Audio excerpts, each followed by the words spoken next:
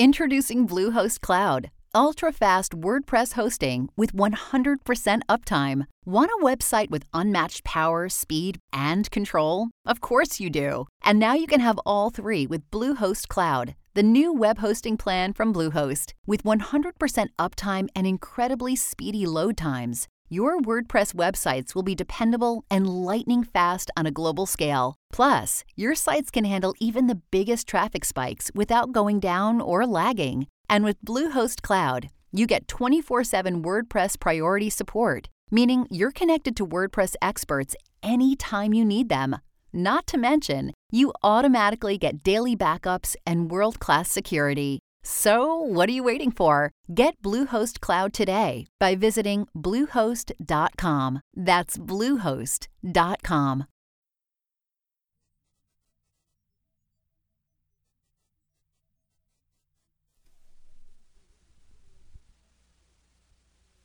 During the next hour and a half, NBC and its affiliated independent stations will bring you a special Christmas Eve program conceived by the boys who are far from home this Christmas season, and including a talk by the President of the United States. In order that we may bring it to you, the following programs have been canceled over many of these stations. Amos and Andy, who will have as their guest next week Edward G. Robinson, Bill Stern's Sports Newsreel, and Fred Waring in Pleasure Time.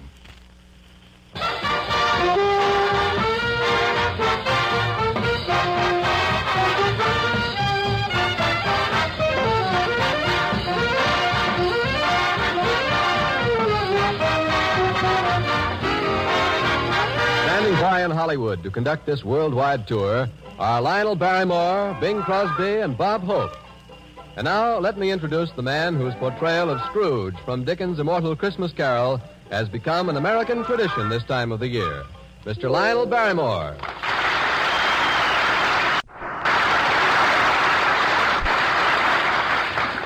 Well, this is Lionel Barrymore in Hollywood. And here it's Christmas Eve, the third our country's experienced in the war. But tonight, I'm not going to play the part of Scrooge. Let me rather take you people of America by the hand to the side of your loved ones fighting in every quarter of the globe. Our president and commander-in-chief is with us, too. He'll speak to our armed forces, and he has a word for us as well. We're going to Italy, North Africa, to New Guinea, Guadalcanal, New Caledonia. Yes, and for the first time on the radio, we'll take you to Munda. We'll visit China, where it already is Christmas. We'll go to India, Panama, and Alaska, Pearl Harbor, and some of our ships of the Navy. Yes, in this, our third year of war, we Americans are going to spend Christmas Eve at the fighting front of our men as they light up Christmas trees all over the world. Now, no program of this type would be complete without the presence of a certain young man. His name is synonymous with joy to the GIs. He's had the thrill of meeting most of them face to face, too. Ladies and gentlemen, may I present the guest conductor of this worldwide tour, Bob Hope.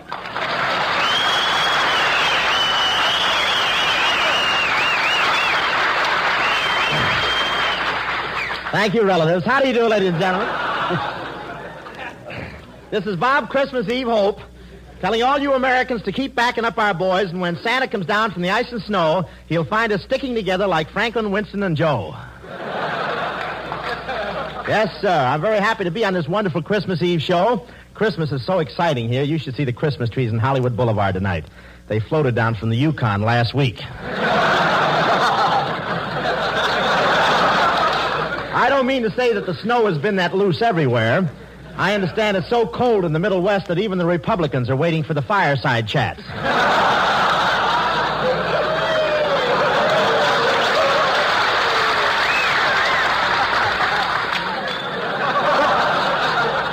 But Christmas spirit really prevails in Hollywood. All the boys in the service are visiting the canteen. You know what the Hollywood canteen is? That's the only place in the world where a private is happier with 1 star in his arms than he would be with 4 on his shoulder. I saw W.C. Fields at the canteen, and he sat next to me, but that's beside the pint. You should You should see his nose now that they lifted the dim out. It's wonderful. But I love Christmas because that's the time of the year that all my relatives come over and sit around the tree. And to think that only a few years ago, most of them were sitting in it. And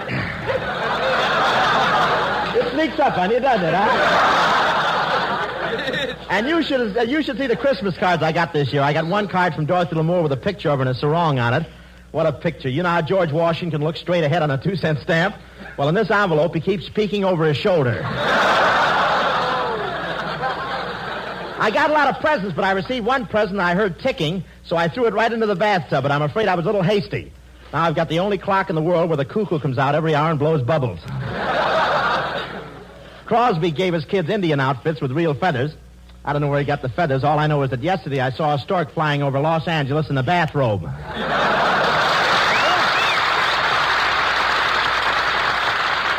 Thank you, men. And now for a visit with the men in North Africa. We go across the Atlantic and down the Mediterranean to Algiers.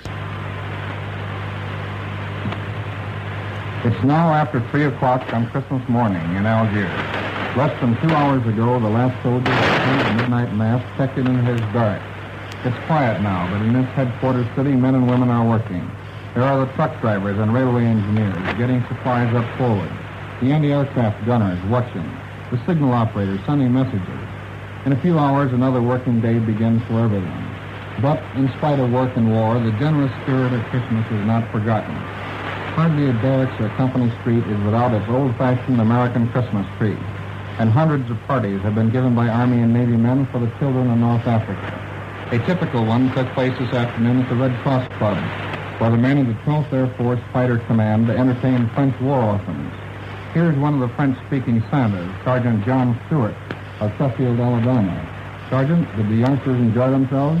You never saw 56 kids so happy and excited. They haven't had much in the past few years, and the Fighter Command has rather adopted them.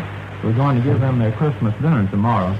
What happened at the party? Well, there was French and American carol singing, a Mickey Mouse movie, and we gave each boy and girl his own big shopping basket full of woolen clothes, toys, candy, nuts, and fruit. The men in the Fighter Command had contributed money and their rations, and even Christmas food from home. Thank you, Sergeant Stewart. We in Africa are with you at home in spirit tonight. If Bing Crosby is around, tell him to wrap up a Christmas carol and put it under a Christmas tree for us. We return you to America. Glad to oblige, boys. Major Eddie Dunstetter and the Army Air Forces Orchestra is here with us.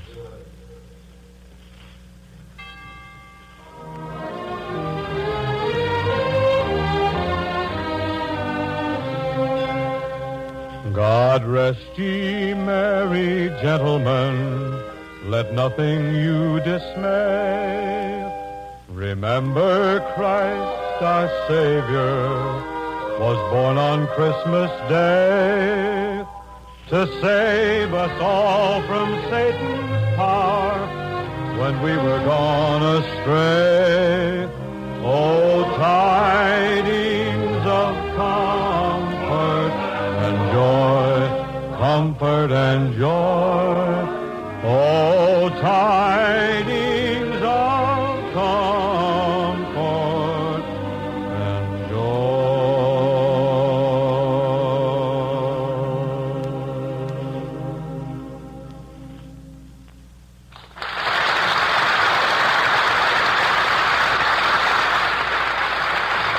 Very fine, Bing. And now to meet some of the men of the Navy's Air Arm. We take you to one of the fightingest carriers of them all, a ship whose name and location must remain secret.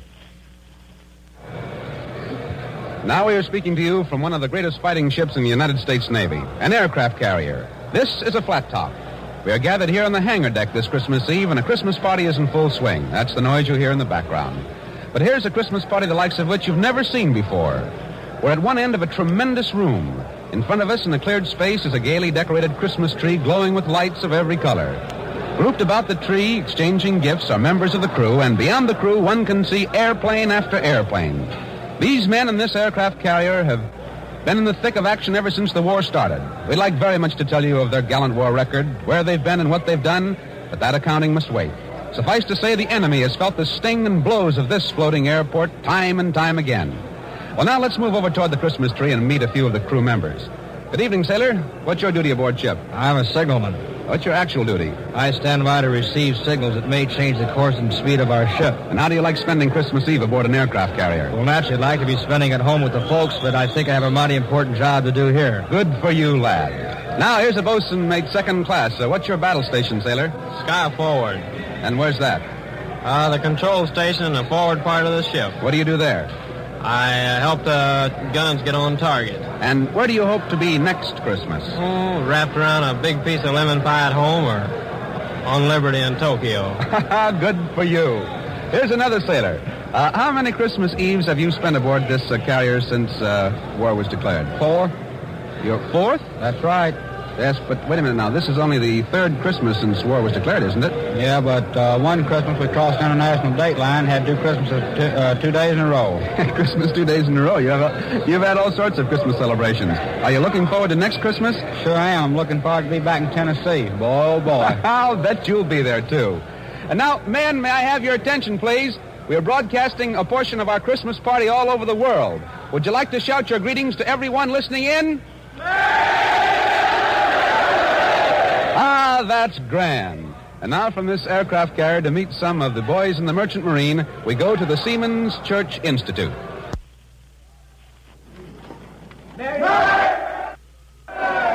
Ladies and gentlemen, we don't think you've met anyone quite like Chief Steward George Jack Kessel of the Merchant Marine, who's here with us at the Seamen's Church Institute.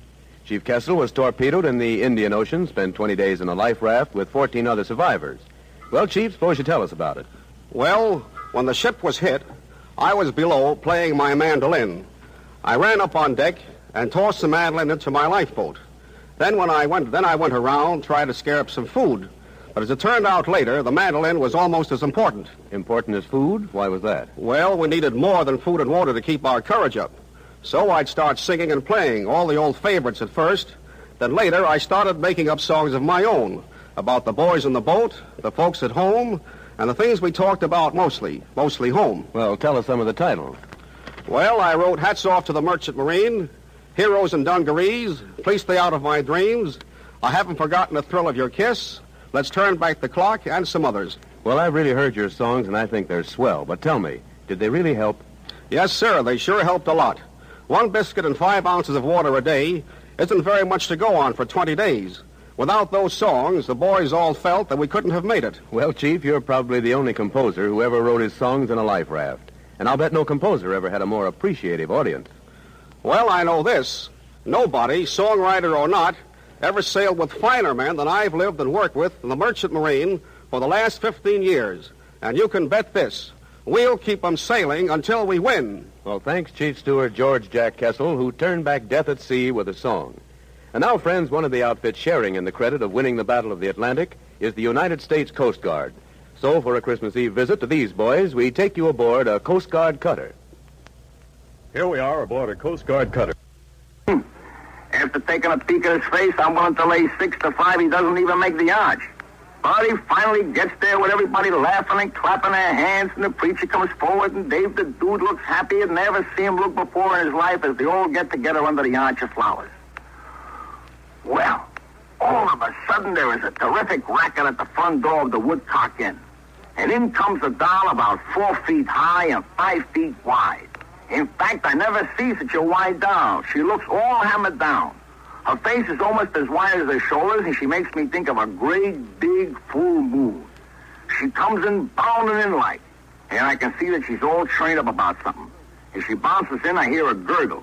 And I look around, and I see Walter Winchester slumping down to the floor, almost dragging Miss Billy Perry with him. Well, the white doll walks right up to the bunch under the arch and says in a large, bass voice, "Which one of you is Dave the Dude?" "I'm Dave the Dude," says Dave the Dude, stepping up. "What do you mean by busting in here like a walrus and gumming up our wedding?" "Oh, so you're the guy who kidnaps my ever-loving husband to marry him off to this little red-headed pancake here, are you?" The white doll says all of that, and at the same time looking at Dave the Dude, but at the same time pointing at Miss Billy Perry. Well, now, calling Miss Billy Perry a pancake to Dave the Dude is a very serious proposition, and Dave the Dude gets very angry. Now, listen here, Dave the Dude says. You better take a walk before somebody clips you. Well, that's a very good story, sailor, but apparently not the right story. Now let's go to London. Come in, London.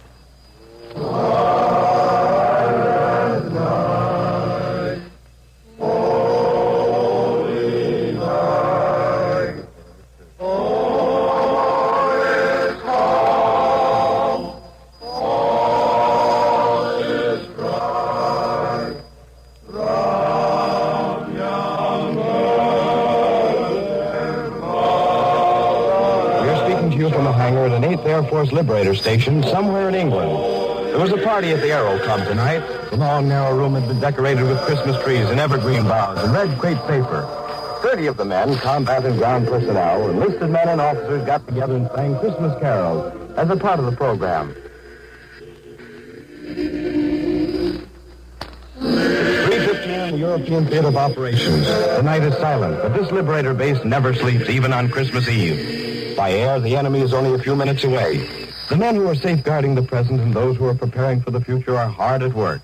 And one of them, whose task is less grim than the others, is Technical Sergeant Nicholas L. Visco of Bridgeport, Pennsylvania. What are you doing at this hour of the morning, Sergeant? Roasting turkeys, and the boys realize that a lot of folks are doing without it, so we can have it here. We want to thank them for the small Christmas present. And that goes for all of us. Would you like to know what I'm doing about dessert? Absolutely. It's ice cream. We save our rations of powdered milk and powdered eggs, and I got a hold of some cocoa and cornstarch, all of which adds up to ice cream. Good deal, Sergeant. Here's another man who works all round hours. Technical Sergeant John R. Wade of Taunton, Massachusetts, a member of the ground crew. Am I right about the hours, Sergeant? We're on 24-hour call, sir. Even on Christmas Eve? Even on a Christmas Eve. And that's why we brought our microphone to your workshop, to let you say Merry Christmas back home tonight. Merry Christmas, Mom, and everybody. And now, speaking for all the gunners in the European Theater, is Staff Sergeant John Galanis of Plymouth, Pennsylvania, who has been on 19 missions and wears the Distinguished Flying Cross and the Air Medal with 2 clusters. Well, the best way I can put it is this. There's one ship in our group called Heaven Can Wait. It'd be like heaven to be home for Christmas this year, but heaven not only can, but has to wait until our job is finished. For the pilots, navigators, and bombardiers, First Lieutenant Alan L. Green of Oregon City, Oregon. The lieutenant is 21, has been on 17 missions, and wears the Distinguished Flying Cross, the Purple Heart, and the Air Medal. Lieutenant? Well, I feel the same way the sergeant does. Well, we've enjoyed the presents and the Christmas greetings we've had from home. We'd like to return every Merry Christmas in person, but it's back to duty now. So we might add we had some Christmas presents and some New Year's resolutions here in England. We're planning to deliver to Hitler in person. From England, the armed forces return to the United States. Well, here we are back in Hollywood. Now from America, where it's still Christmas Eve, we take you where it's already tomorrow. Christmas Day to China. Come in, Chongqing, China. Tonight, all the army men in Chongqing will be dancing at the Victory House as guests of General Song Jian. There's no snow in Chongqing like we used to have back home in Kansas, but we're having about everything else a soldier overseas could have this Christmas. For all the boys in China, a very Merry Christmas and a fine New Year. Now from China, we'd like you to meet some of our buddies on duty in India. Over the Himalayas, we go from Chongqing to New Delhi.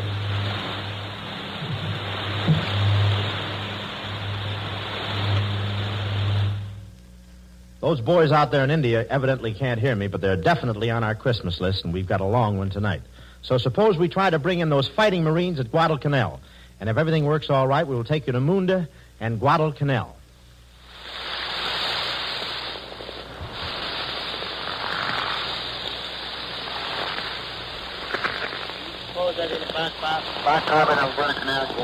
What's the matter with you, Frank? Well, I had to rush through my dinner so I could get here.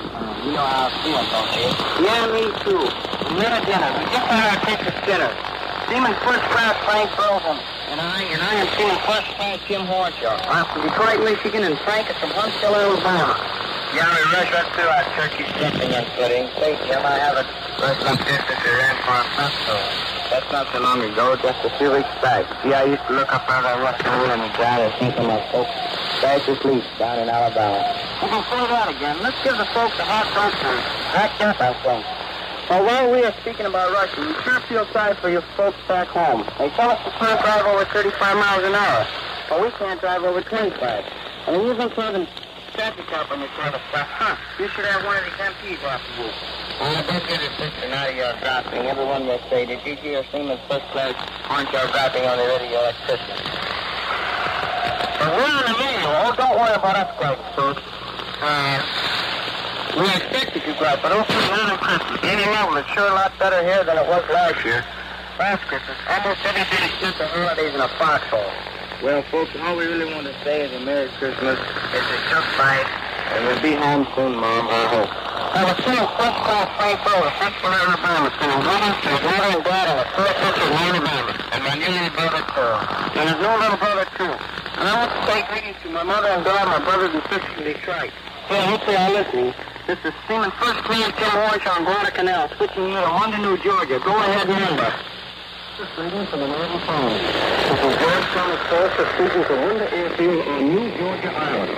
This is the first broadcast to come out of the Northern Phone. It is 1:20 on Christmas afternoon, and there are two blue jackets standing beside me. I want to tell you about Christmas on New Georgia. Here is Radio Man Second Class Charles Becerra of Beaverton, New York. Thanks, Mr. Forster.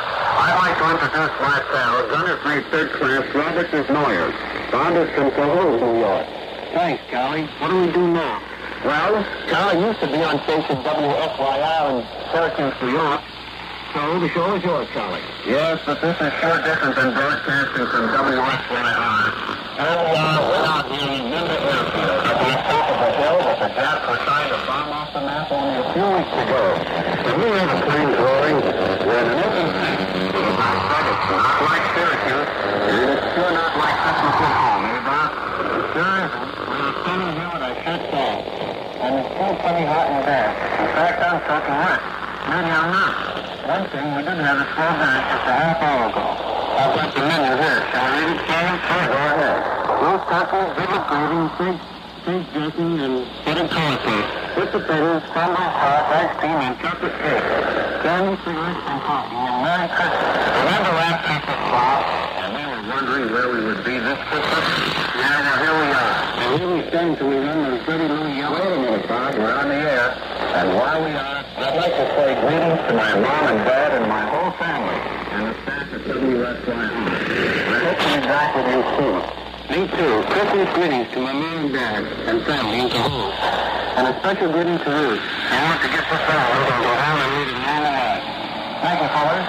Thank you, Charlie, Sarah, and Bob Desnoyers. I hope you're faithful listening because you're on the first broadcast of winter. This is your NBC war reporter, George Thomas Forster, speaking from New Georgia in the Northern Phone.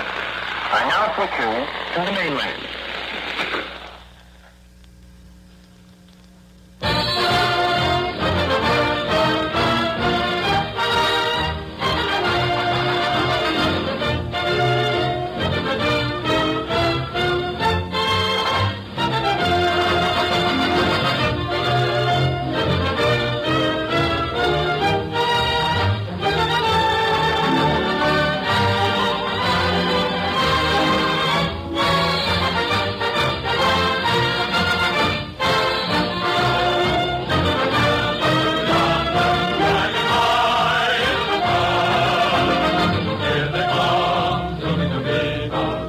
This is Christmas Eve at the Front, the Christmas program spontaneously suggested by American servicemen all over the world to show the folks at home how Christmas is being spent on the fronts of this global war.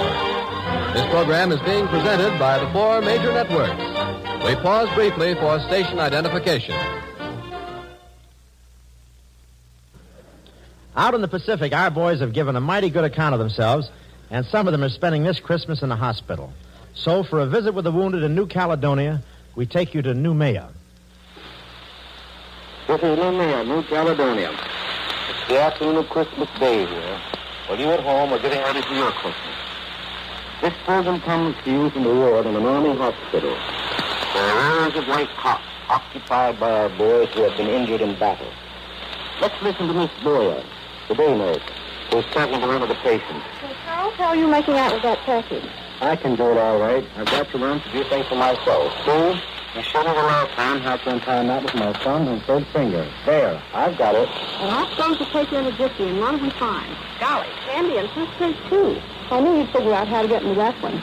You know you've helped me a lot, Miss Berger. Everybody has. Just think, I get you singing out twice a week over the radio. Where'd you learn to sing, Charles? Back home. That's what I did before the war.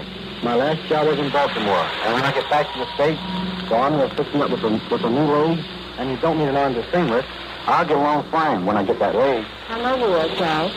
So, Charlie, how about a song? Yes, give us White Christmas. Tom, get that guitar beside your bed, and you'll have a bit of music. Okay, if Charlie will sing. Sure, I'll sing, but I won't. I'll let you a Christmas.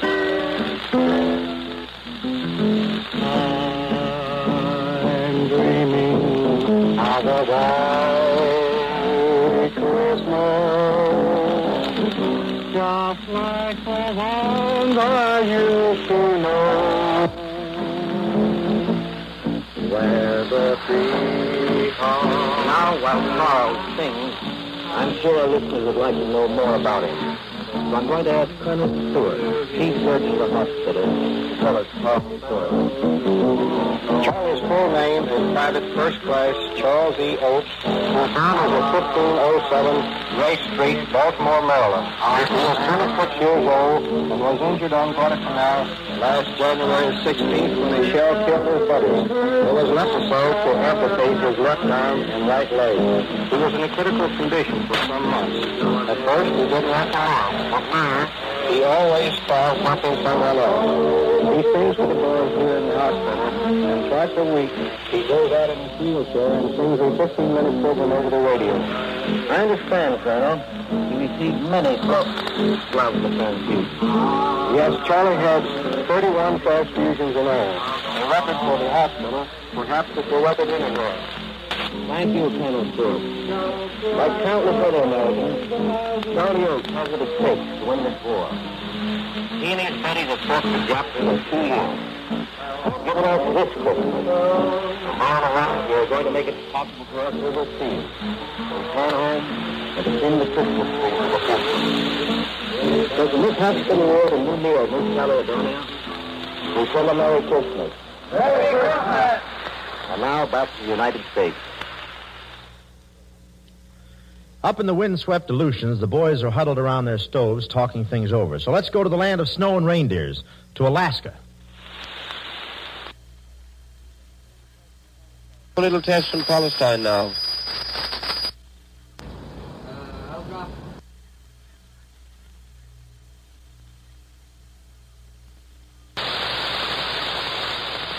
Come in, Alaska.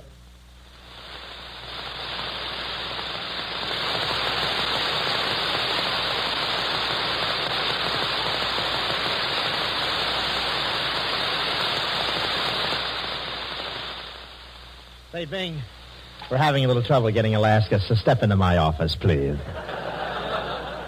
Is that what you meant? You look fine tonight. You look well. You look grand. Like my tent? Isn't that a wonderful thing? What button do you push to get KECA? What are you doing? That's the wrong network. We're on KFI. Sorry, John. Do you like this little suit I have on? Yes, looks something like an unmade bed. Look who's talking. Are those your pants or are you dancing with somebody? Bing, this is a little suit. It's a little suit I had made for me in Pittsburgh. Where were you at the time? I was...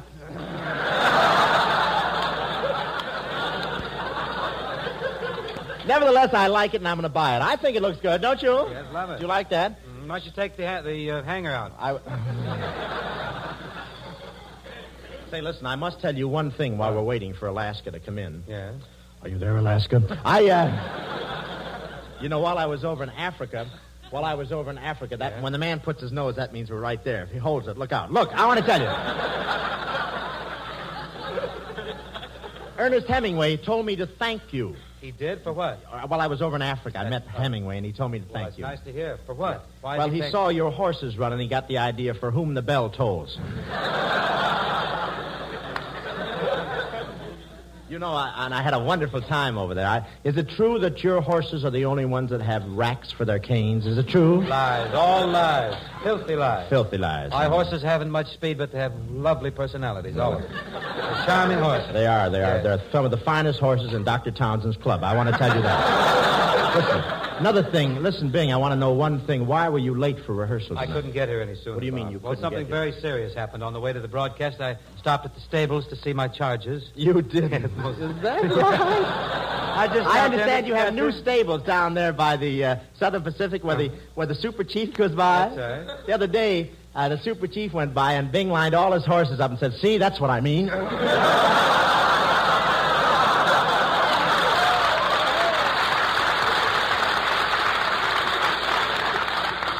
Say, but Bing. What?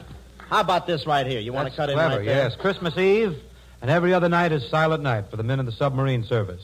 But tonight they break their silence to join us around the Christmas tree as we take you aboard a United States submarine. I can use you. Come in at 9.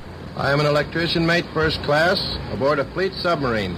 In speaking for all submarine men, I want to say to our wives and kids back home, to Mother and Dad, and to the sweethearts who wait our return, Merry Christmas and a Happy New Year from Uncle Sam's Submarines.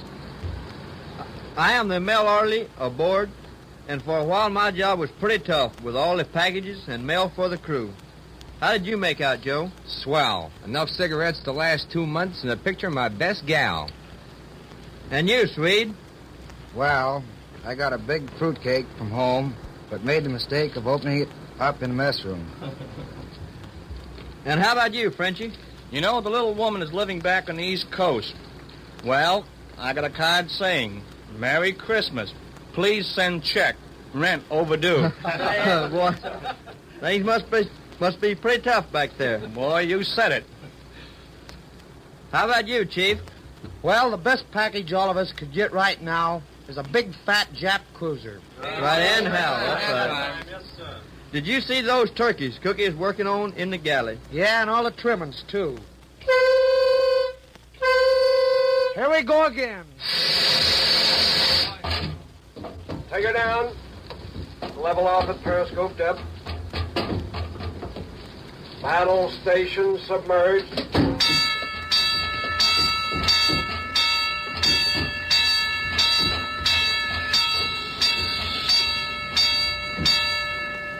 Hey, Doc, what'd you see up there? Boy, there's a big fat Jap cruiser dead ahead. We in the Navy are mighty proud of what our buddies in the Marines and the Army have been doing in the Southwest Pacific. So from this submarine, let us go across the Pacific to New Guinea. You know how to book flights and hotels. All you're missing is a tool to plan the travel experiences you'll have once you arrive. That's why you need Viator. Book guided tours, excursions, and more in one place. There are over 300,000 travel experiences to choose from, so you can find something for everyone. And Viator offers free cancellation and 24/7 customer support for worry-free travel. Download the Viator app now and use code Viator10 for 10% off your first booking in the app. Find travel experiences for you. Do more with Viator. Come in, New Guinea.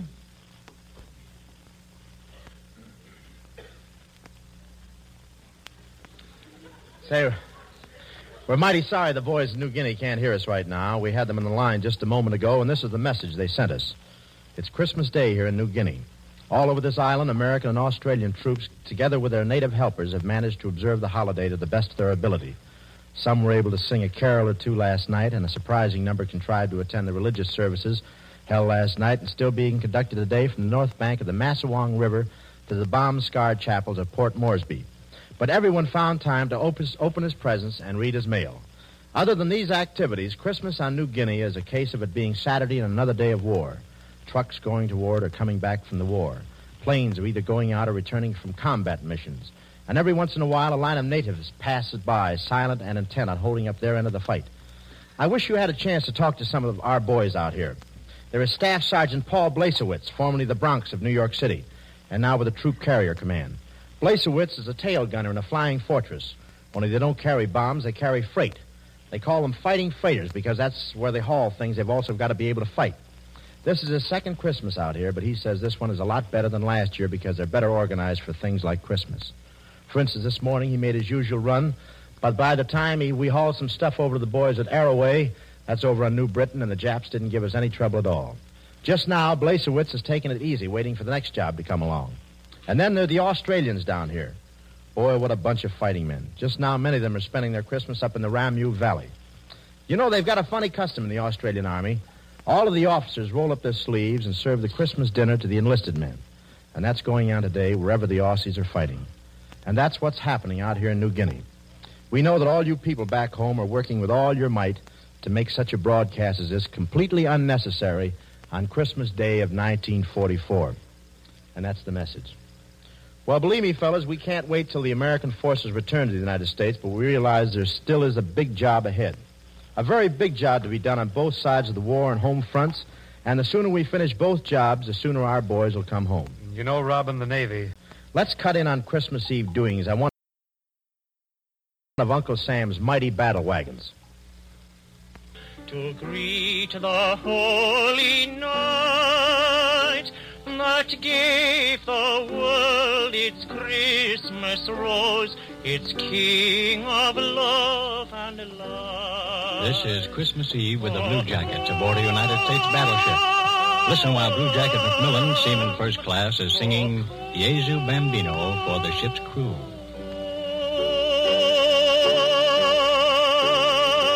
Oh, come, let us adore him.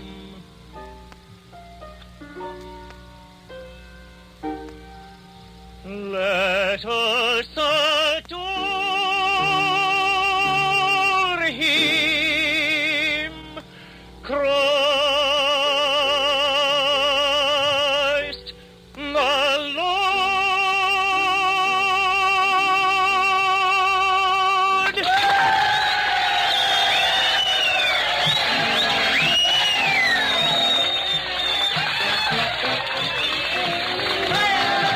All this is taking place down in crew's quarters with the men gathered around their tree.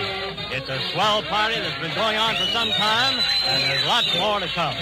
Here's Chester William Smith, who has been emceeing the fun for the crew. Chet, are the boys having a good time? Yes, sir. Did the men get all their packages and mail from home? You bet. And all those packages and all that mail made it a great Christmas. Okay, fella. We know you're going to top it all off with the grand turkey dinner tomorrow, but right now, let's get back over there with the band and sailing, sailing.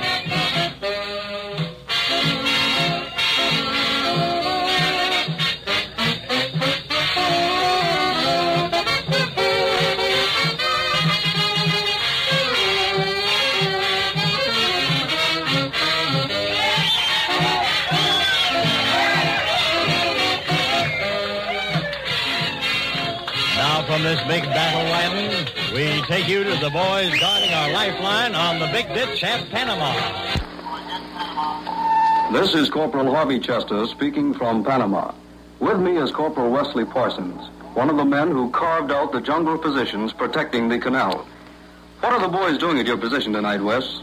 100% of them are thinking about Christmas back home. Well, so am I, but that's not all, I hope. No, as a matter of fact, the boys are having a Christmas dance right now. For the first time since we put in that position, there are some girls there. I'll bet that Christmas party is different from the ones back home. It sure is. Instead of snow on the ground, we have green grass. There's a warm breeze and the birds are singing. Oh, how about Christmas services, Wes? There aren't enough chaplains to go to all positions, but we'll hear the midnight service over the radio. Turkey dinner tomorrow? You bet, with all the trimmings. I'm going to wish a Merry Christmas to my folks in Charleston, West Virginia, Wes. Where are yours? Detroit, Michigan. Merry Christmas. From the jungles of Panama, and with a Christmas greeting to all, we take you to Hawaii. This is Sergeant Merle Miller of the United States Army speaking from the Central Pacific area. Naturally, our thoughts turn toward home on this third Christmas Eve since Pearl Harbor, and all of us wish we could be with our families and friends. We're not exactly without friends, but no matter how well you get along with your buddies, they don't take the place of the folks you've left behind.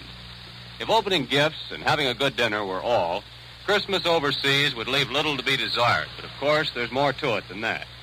However, there's going to be plenty of turkey all around, and most of us already have received a generous stack of mail from home. Summing up our observation of the news from the home front, we wonder if victory couldn't be stepped up if there was less time spent on small-town politics, labor disputes, and ballyhoo. We're not kicking, we just wonder.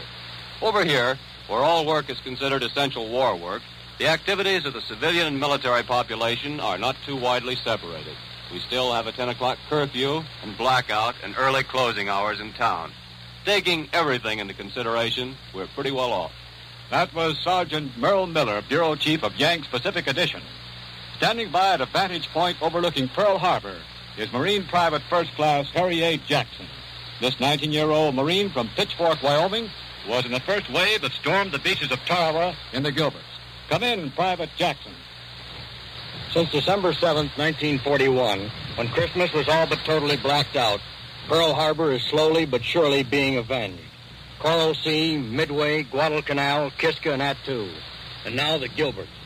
And after you've been through Tarawa, you begin to realize, maybe for the first time in your life, what Christmas is all about. It's a lot more important to you. And I don't mean just getting presents either. On Tarawa, you don't think a hell of a lot about Christmas. But on Christmas, you think a hell of a lot about Tarawa. Us fellas that are fighting out this way are backed by a vast civilian force of skilled workers at Pearl Harbor, whose job it is to keep us and our gear fit to fight. These Pearl Harbor workers are able to take time out this Christmas to celebrate the birth of him who promised peace on earth. But the pause this Christmas will be a brief one, because every fighting one of us is on the road that leads to Tokyo, and Tokyo knows we're on the way. From Pearl Harbor, where the stars and stripes still fly, and the Christmas tree lights are on again, it's a Merry Christmas to you all at home.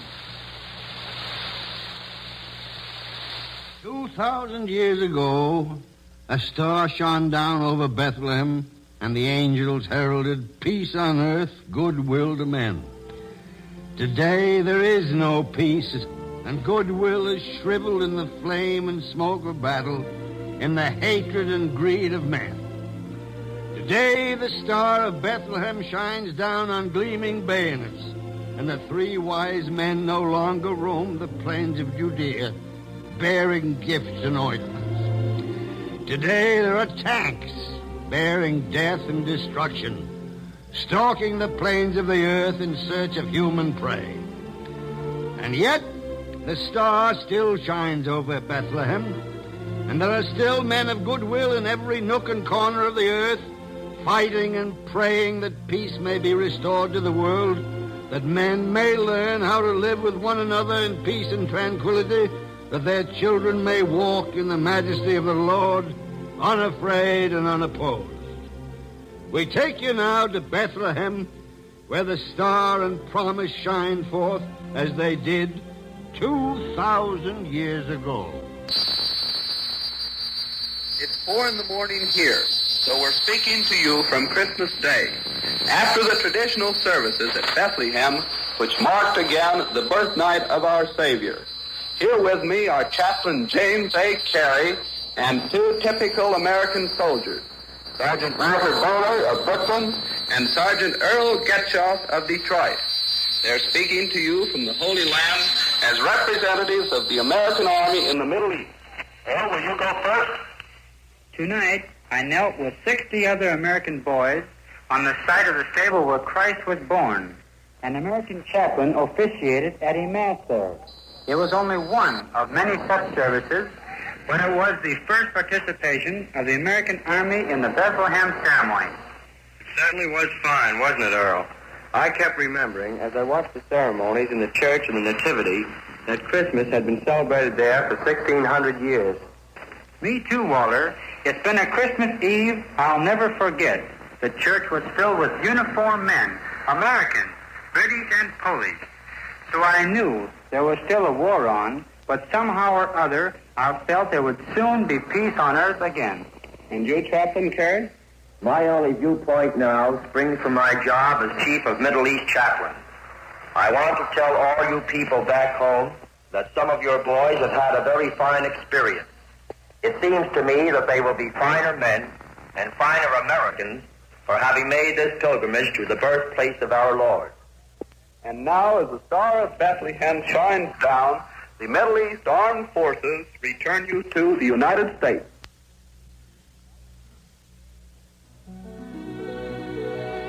Oh, come, all ye faithful, joyful and triumphant.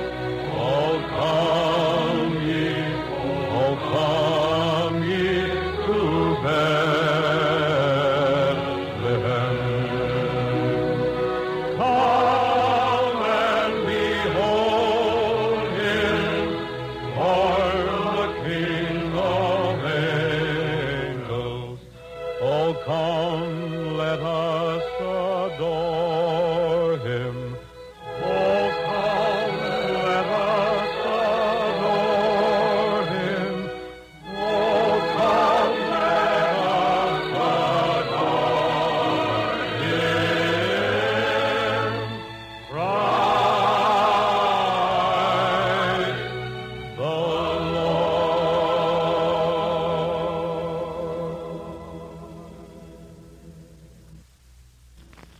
Earlier today, the President delivered an important address to many of our people stationed overseas and to those of us at home.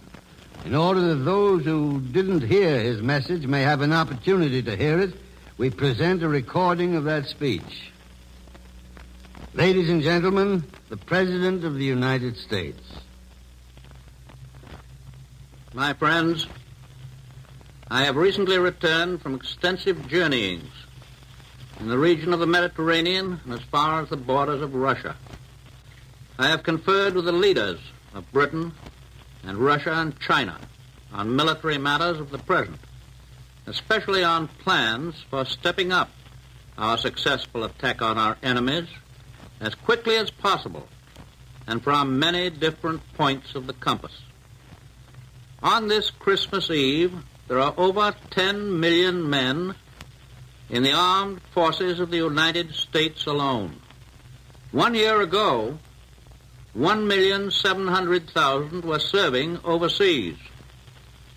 Today, this figure has been more than doubled to 3,800,000 on duty overseas. And by next July 1st, that number overseas will rise to over 5 million men and women. That this is truly a world war was demonstrated to me when arrangements were being made with our overseas broadcasting agencies for the time for me to speak today to our soldiers and sailors and Marines and merchant seamen in every part of the world. In fixing the time for this broadcast, we took into consideration that at this moment here in the United States and in the Caribbean and on the northeast coast of South America, it is afternoon. In Alaska and in Hawaii and the mid-Pacific, it is still morning. In Iceland, in Great Britain, in North Africa, in Italy, in the Middle East, it is now evening. In the Southwest Pacific, in Australia and China and Burma and India, it is already Christmas Day.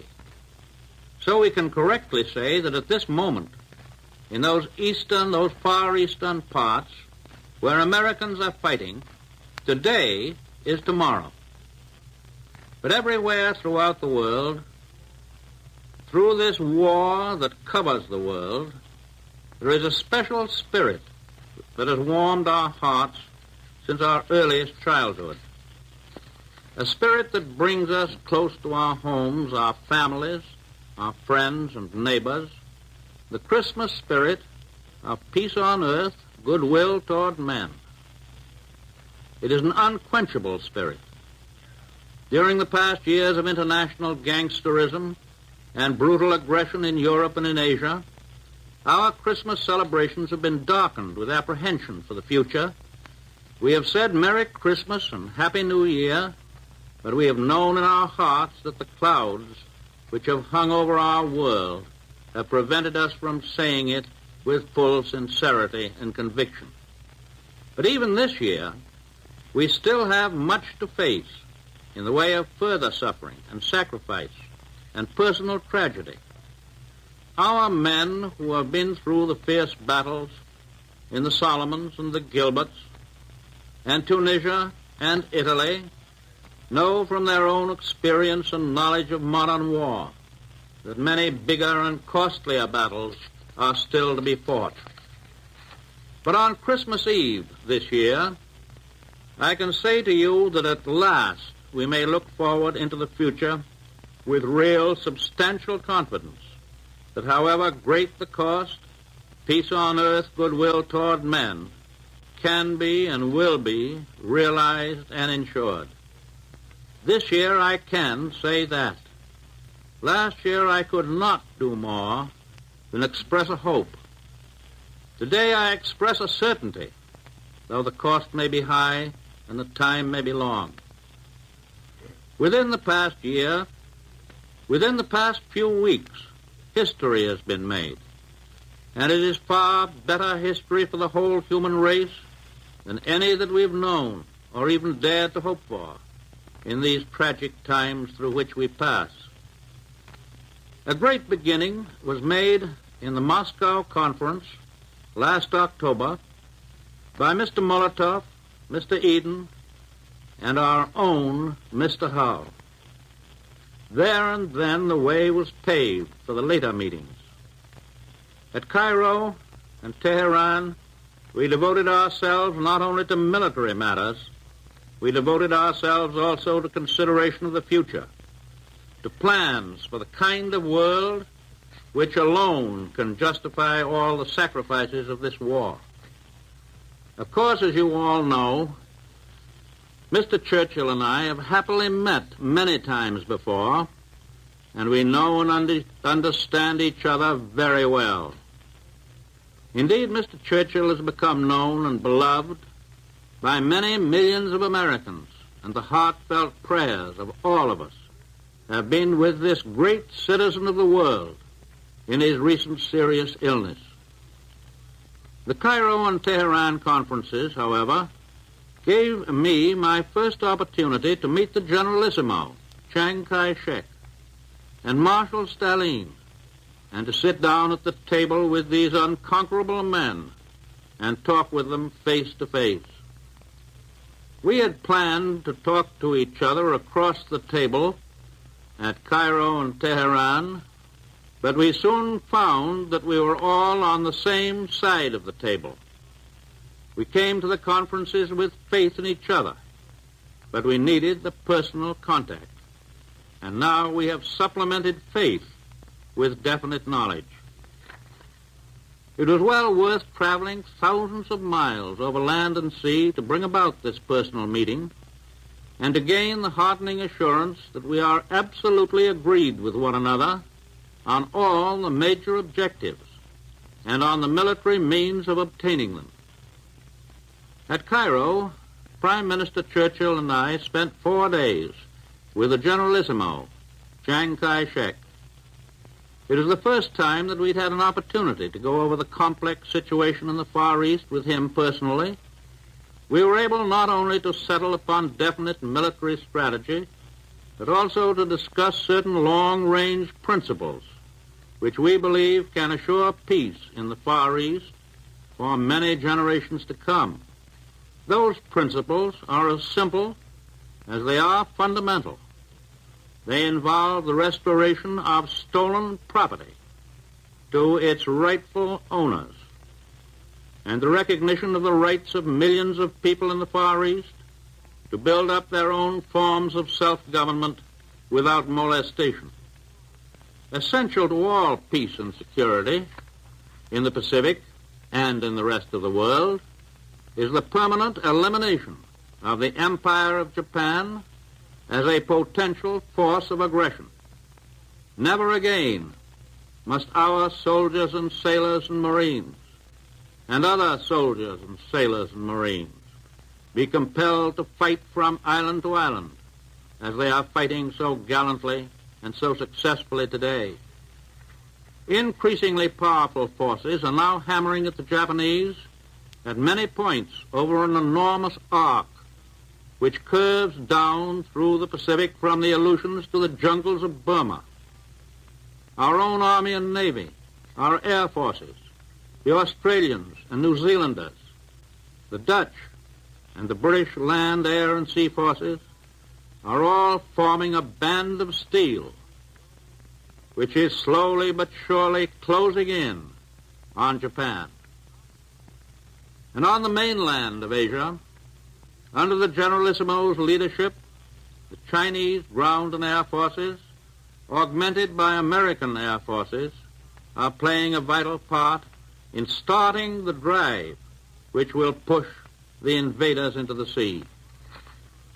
Following out the military decisions at Cairo, General Marshall has just flown around the world and has had conferences with General MacArthur and Admiral Nimitz, conferences which will spell plenty of bad news for the Japs in the not too far distant future. I met in the Generalissimo a man of great vision, great courage, and a remarkably keen understanding of the problems of today and tomorrow. We discussed all the manifold military plans for striking at Japan with a decisive force from many directions, and I believe I can say that he returned to Chongqing with the positive assurance of total victory over our common enemy. Today, we and the Republic of China are closer together than ever before in deep friendship and in unity of purpose. After the Cairo conference, Mr. Churchill and I went by aeroplane to Tehran. There we met with Marshal Stalin. We talked with complete frankness on every conceivable subject connected with the winning of the war and the establishment of a durable peace after the war. Within 3 days of intense and consistently amicable discussions, we agreed on every point concerned with the launching of a gigantic attack upon Germany. The Russian army will continue its stern offensives on Germany's eastern front. The Allied armies in Italy and Africa will bring relentless pressure on Germany from the south. And now the encirclement will be complete as great American and British forces attack from other points of the compass. The commander selected to lead the combined attack from these other points is General Dwight D. Eisenhower. His performances in Africa, in Sicily, and in Italy have been brilliant. He knows by practical and successful experience the way to coordinate air, sea, and land power. All of these will be under his control. Lieutenant General Carl Spaatz will command the entire American strategic bombing force operating against Germany. General Eisenhower gives up his command in the Mediterranean to a British officer whose name is being announced by Mr. Churchill. We now pledge that new commander that our powerful ground, sea, and air forces in the vital Mediterranean area will stand by his side until every objective in that bitter theater is attained. Both of these new commanders will have American and British subordinate commanders whose names will be announced to the world in a few days. During the last 2 days in Tehran, Marshal Stalin, Mr. Churchill, and I looked ahead to the days and months and years that will follow Germany's defeat. We were united in determination that Germany must be stripped of her military might and be given no opportunity within the foreseeable future to regain that might. The United Nations have no intention to enslave the German people. We wish them to have a normal chance to develop in peace as useful and respectable members of the European family. But we most certainly emphasize that word respectable, for we intend to rid them once and for all of Nazism and Prussian militarism and the fantastic and disastrous notion that they constitute the master race. We did discuss international relationships from the point of view of big, broad objectives rather than details. But on the basis of what we did discuss, I can say even today that I do not think any insoluble differences will arise among Russia, Great Britain, and the United States. In these conferences, we were concerned with basic principles which involve the security and the welfare and the standard of living of human beings in countries large and small. And somewhat ungrammatical colloquialism, I may say that I got along fine with Marshal Stalin. He is a man who combines a tremendous, relentless determination with a stalwart good humor. I believe he is truly representative of the heart and soul of Russia, and I believe that we are going to get along very well with him and the Russian people. Very well indeed. Britain, Russia, China, and the United States and their allies represent more than 3/4 of the total population of the earth. As long as these four nations, with great military power, stick together in determination to keep the peace, there will be no possibility of an aggressor nation arising to start another world war. But those four powers must be united with and cooperate with the freedom-loving peoples of Europe and Asia and Africa and the Americas. The rights of every nation, large or small, must be respected and guarded as jealously as are the rights of every individual within our own republic. The doctrine that the strong shall dominate the weak is the doctrine of our enemies, and we reject it. But at the same time, we're agreed that if force is necessary to keep international peace, international force will be applied for as long as it may be necessary. It has been our steady policy, and it is certainly a common sense policy, that the right of each nation to freedom must be measured by the willingness of that nation to fight for freedom. And today we salute our unseen allies in occupied countries, the underground resistance groups and the armies of liberation. They will provide potent forces against our enemies when the day of the counter-invasion comes. Through the development of science, the world has become so much smaller that we have had to discard the geographical yardsticks of the past. For instance, through our early history, the Atlantic and Pacific Oceans were believed to be walls of safety for the United States. Time and distance made it physically possible, for example, for us and for the other American republics to obtain and maintain independence against infinitely stronger powers. Until recently, very few people, even military experts, thought that the day would ever come when we might have to defend our Pacific coast against Japanese threats of invasion. At the outbreak of the First World War, relatively few people thought that our ships and shipping would be menaced by German submarines on the high seas, or that the German militarists would ever attempt to dominate any nation outside of Central Europe. After the armistice in 1918, we thought and hoped that the militaristic philosophy of Germany had been crushed, and being full of the milk of human kindness, we spent the next 20 years disarming, while the Germans whined so pathetically that the other nations permitted them and even helped them to rearm.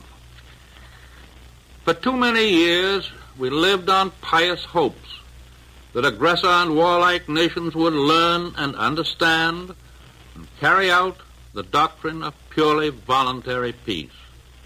The well-intentioned but ill-fated experiments of former years did not work. It is my hope that we will not try them again. No, that is putting it too weakly.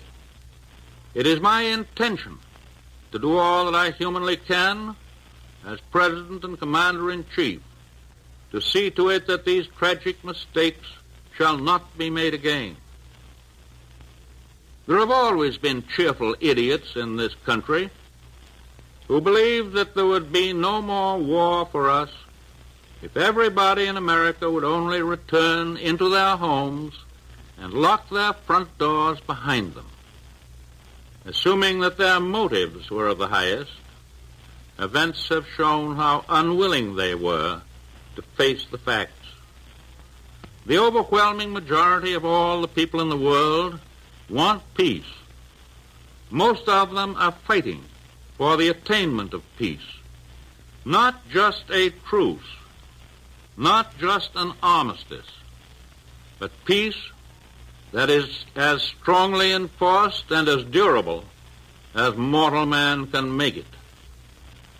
If we are willing to fight for peace now, is it not good logic that we should use force if necessary in the future to keep the peace?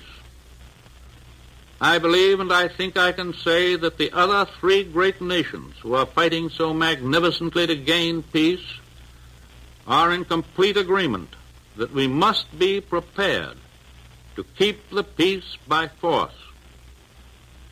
If the people of Germany and Japan are made to realize thoroughly that the world is not going to let them break out again, it is possible and I hope probable that they will abandon the philosophy of aggression, the belief that they can gain the whole world, even at the risk of losing their own souls. I shall have more to say about the Cairo and Tehran conferences when I make my report to the Congress in about 2 weeks' time. And on that occasion, I shall also have a great deal to say about certain conditions here at home. But today, I wish to say that in all my travels, at home and abroad, it is the sight of our soldiers and sailors and their magnificent achievements which have given me the greatest inspiration and the greatest encouragement for the future.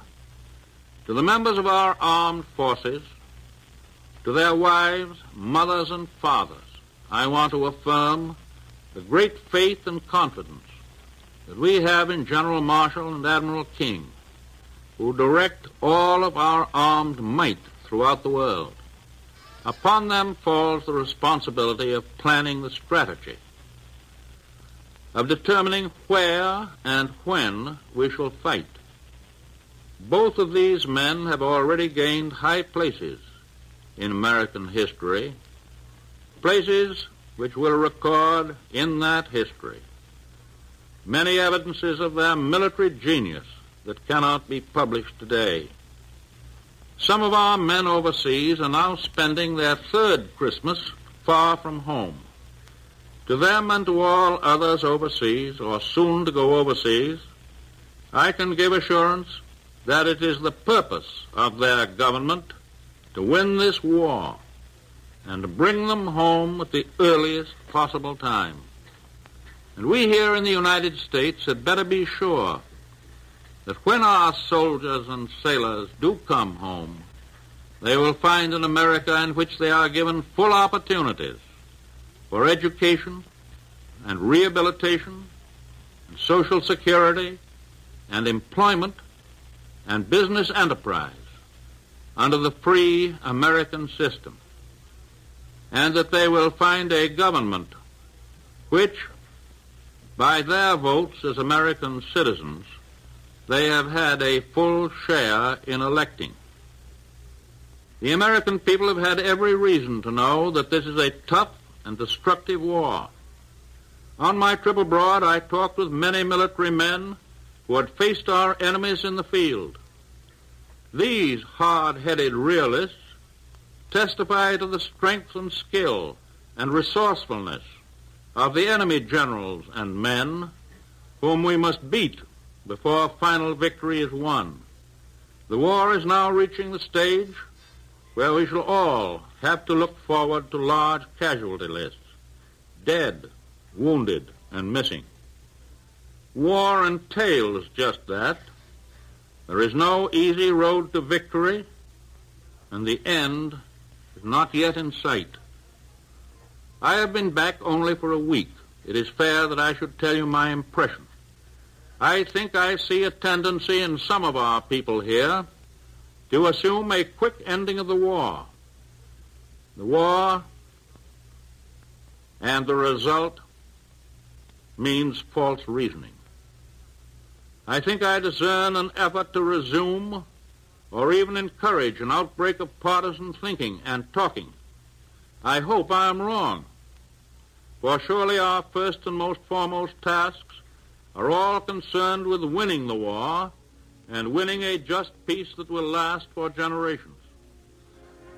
The massive offensives which are in the making, both in Europe and the Far East, will require every ounce of energy and fortitude that we and our allies can summon on the fighting fronts and in all the workshops at home. As I have said before, you cannot order up a great attack on a Monday and demand that it be delivered on Saturday. Less than a month ago, I flew in a big Army transport plane over the little town of Bethlehem in Palestine.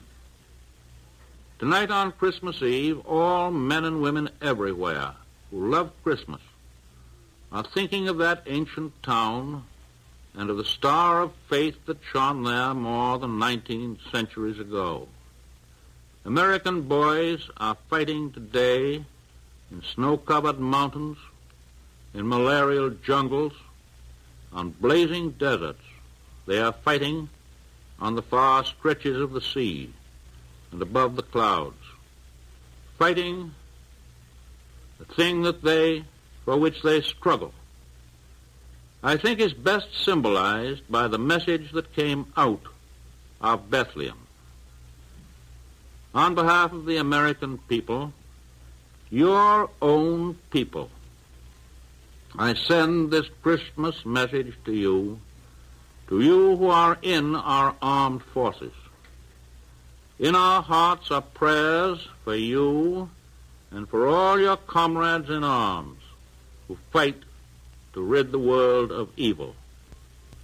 We ask God's blessing upon you, upon your fathers and mothers and wives and children, all your loved ones at home. We ask that the comfort of God's grace shall be granted to those who are sick and wounded, and to those who are prisoners of war in the hands of the enemy, waiting for the day when they will again be free. And we ask that God receive and cherish those who have given their lives, and that he keep them in honor and in the grateful memory of their countrymen forever. God bless all of you who fight our battles on this Christmas Eve. God bless us all. Keep us strong in our faith that we fight for a better day for humankind, here and everywhere. You have just heard the voice of the President of the United States. Ladies and gentlemen, our national anthem.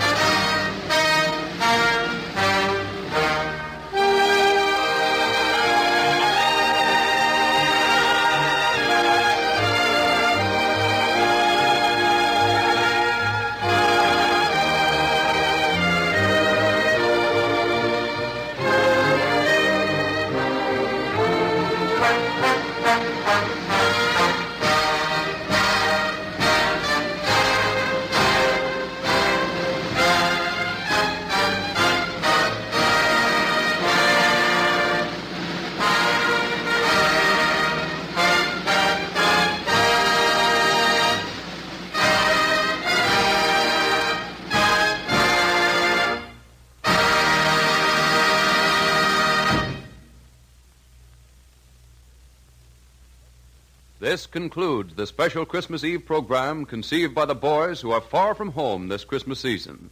They wanted their loved ones to know how they were observing this day away from home.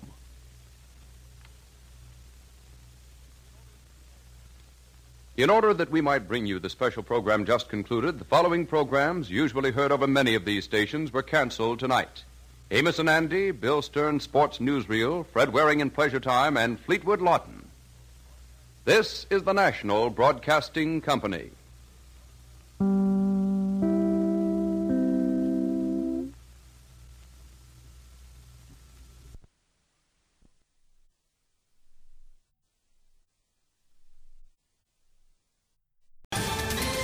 Ohio, ready for some quick mental health facts? Let's go. Nearly 2 million Ohioans live with a mental health condition. In the U.S., more than 50% of people will be diagnosed with a mental illness in their lifetime. Depression is a leading cause of disability worldwide. So why are some of us still stigmatizing people living with a mental health condition when we know all of this? Let's listen to the facts and beat the stigma. Ohio, challenge what you know about mental health at beatthestigma.org.